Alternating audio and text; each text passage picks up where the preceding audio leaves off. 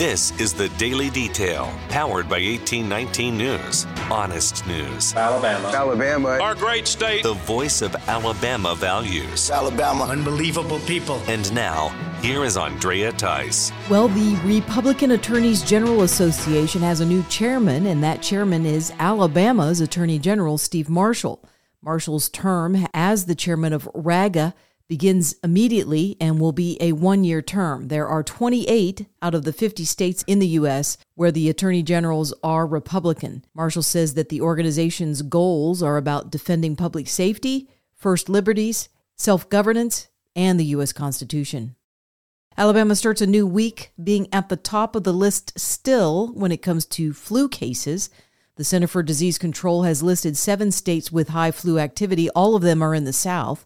That's Alabama, Georgia, Mississippi, North and South Carolina, Tennessee, and Virginia. The CDC is tracking these cases based off of the number of doctor's visits in those states where the patients are exhibiting flu-like symptoms. They're not necessarily confirming the influenza through lab testing.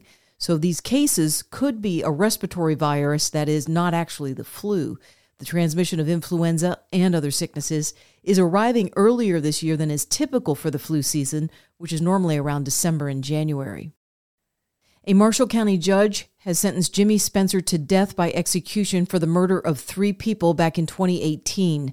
Spencer was found guilty by a jury for the murders of Martha Relaford, Marie Martin, and her great-grandson Colton Lee. All 3 of those murders occurred in Guntersville. Circuit Judge Tim Riley issued the death sentence to Spencer, saying that if there was ever a reason for the death penalty here in this state, that Spencer was it. Spencer already had a crime record before the murders and was out on parole. A Dothan pastor is facing charges from the U.S. Department of Justice when it comes to money and nonprofit organizations. Kenneth Glasgow is accused of lying about his income in order to also receive disability benefits on top of the money that he was also withdrawing from the nonprofits. The U.S. Justice Department is charging Glasgow with defrauding the Social Security Disability Program. Glasgow also claimed that he was physically unable to prepare meals for himself, get dressed, or drive a car. However, the DOJ says he used money from the nonprofit organizations to rent cars for himself. Glasgow is a former felon who served time in prison before becoming a pastor, who then, as a pastor, went on to promote the restoration of felon voting rights. Glasgow is the half-brother of Al Sharpton. Birmingham police make a large bust at the Birmingham-Shuttlesworth airport. Detectives were able to find and seize $300,000 worth of drugs. That's 46 pounds of marijuana that was found inside the luggage that 2 females were carrying as they transferred through that airport. Police were tipped off to the drug smuggling effort, and the arrests were made on Sunday. And the U.S. Coast Guard was able to rescue 8 people from a Mayday call that was made off the coast of Fort Morgan. The rough weather required that the distressed boaters be removed by an air crew that was sent from the Coast Guard station in Dothan Island, as well as other stations. All boaters involved are in stable condition following that incident. For more in-depth stories affecting the state of Alabama, go to 1819news.com. In national news, a federal court has shut down the implementation of President Joe Biden's executive order for student loan debt forgiveness. The 8th Circuit Court of Appeals issued a nationwide injunction to make sure that the program does not continue in any of the 50 states.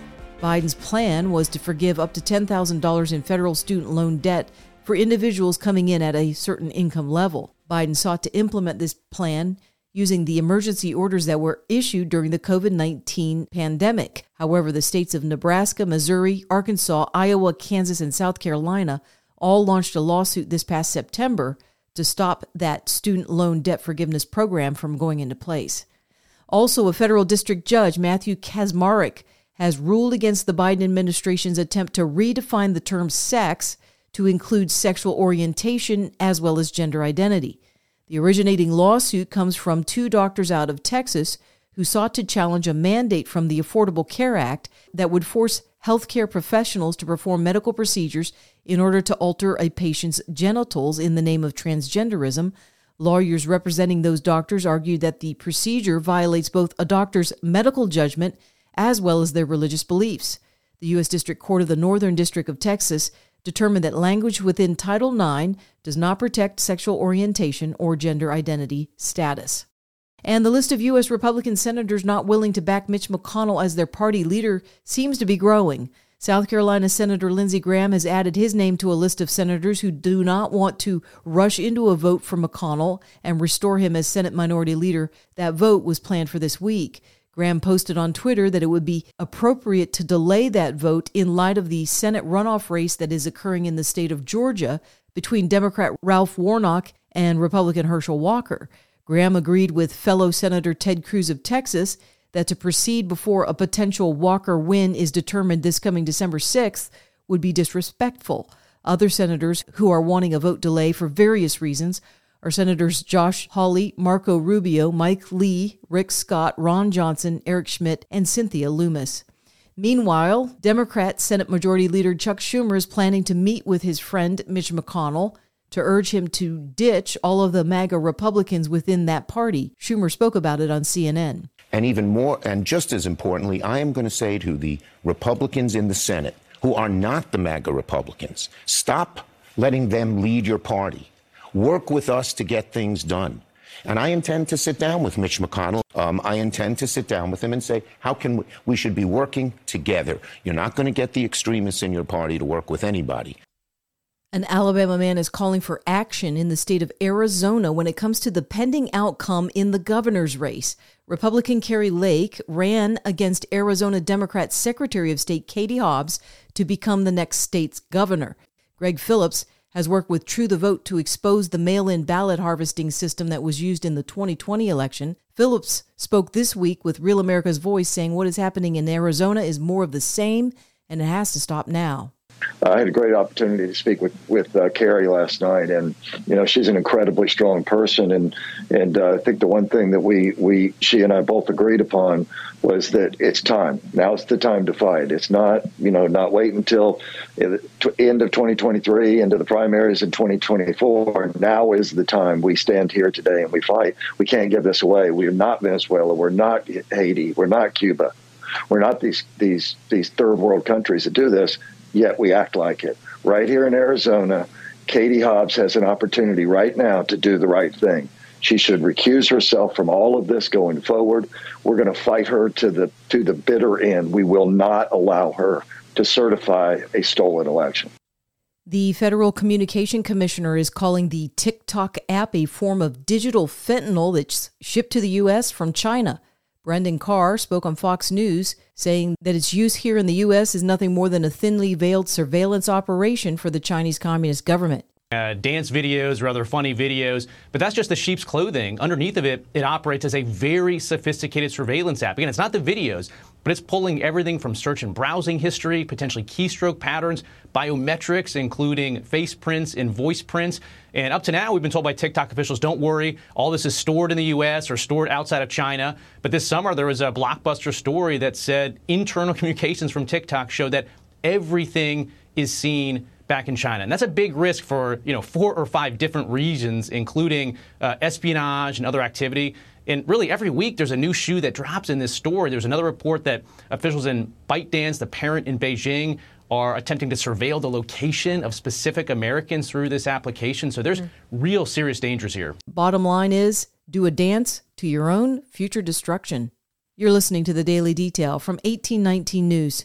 You won't want to miss out on the 1819 News podcast, where host Brian Dawson sits down with Dr. Stuart Tankersley as they talk about the pandemic and repentance rather than amnesty. When was the last time somebody in America repented since maybe in the last 50 years? Chuck Colson. And I can't get anybody to answer that. I think I have 2 or 3 examples. But other than that, we really need to get back to the basics. After all, repentance is the first commandment given to us in the New Testament, Matthew 3. And so I think that's ultimately the answer. The doctors have to, in a way, repent. They have to look at the evidence, the science. It's unequivocal. The spike protein is the toxin. It is doing this to us. There are ways to neutralize the spike protein and the injuries that it causes and the inflammation that it causes. You can find more of that podcast at 1819news.com under the podcast tab. If you are enjoying The Daily Detail and want to make sure the reports come up easily on your electronic device, then be sure to hit the subscribe or follow button on the main page of The Daily Detail on whatever podcasting app you've been using to listen. That could be Spotify, Apple Podcasts, Podbeam, or some other podcasting apps. You can also get the word out about the Daily Detail by sending a link to a friend or dropping me a 5-star rating. I surely do appreciate it. I'm Andrea Tice. I will be back again tomorrow, and I look forward to updating you then. Alabama. Our great state of Alabama. This has been the Daily Detail. For more up-to-date news, go to 1819news.com, where you'll find honest news and Alabama values.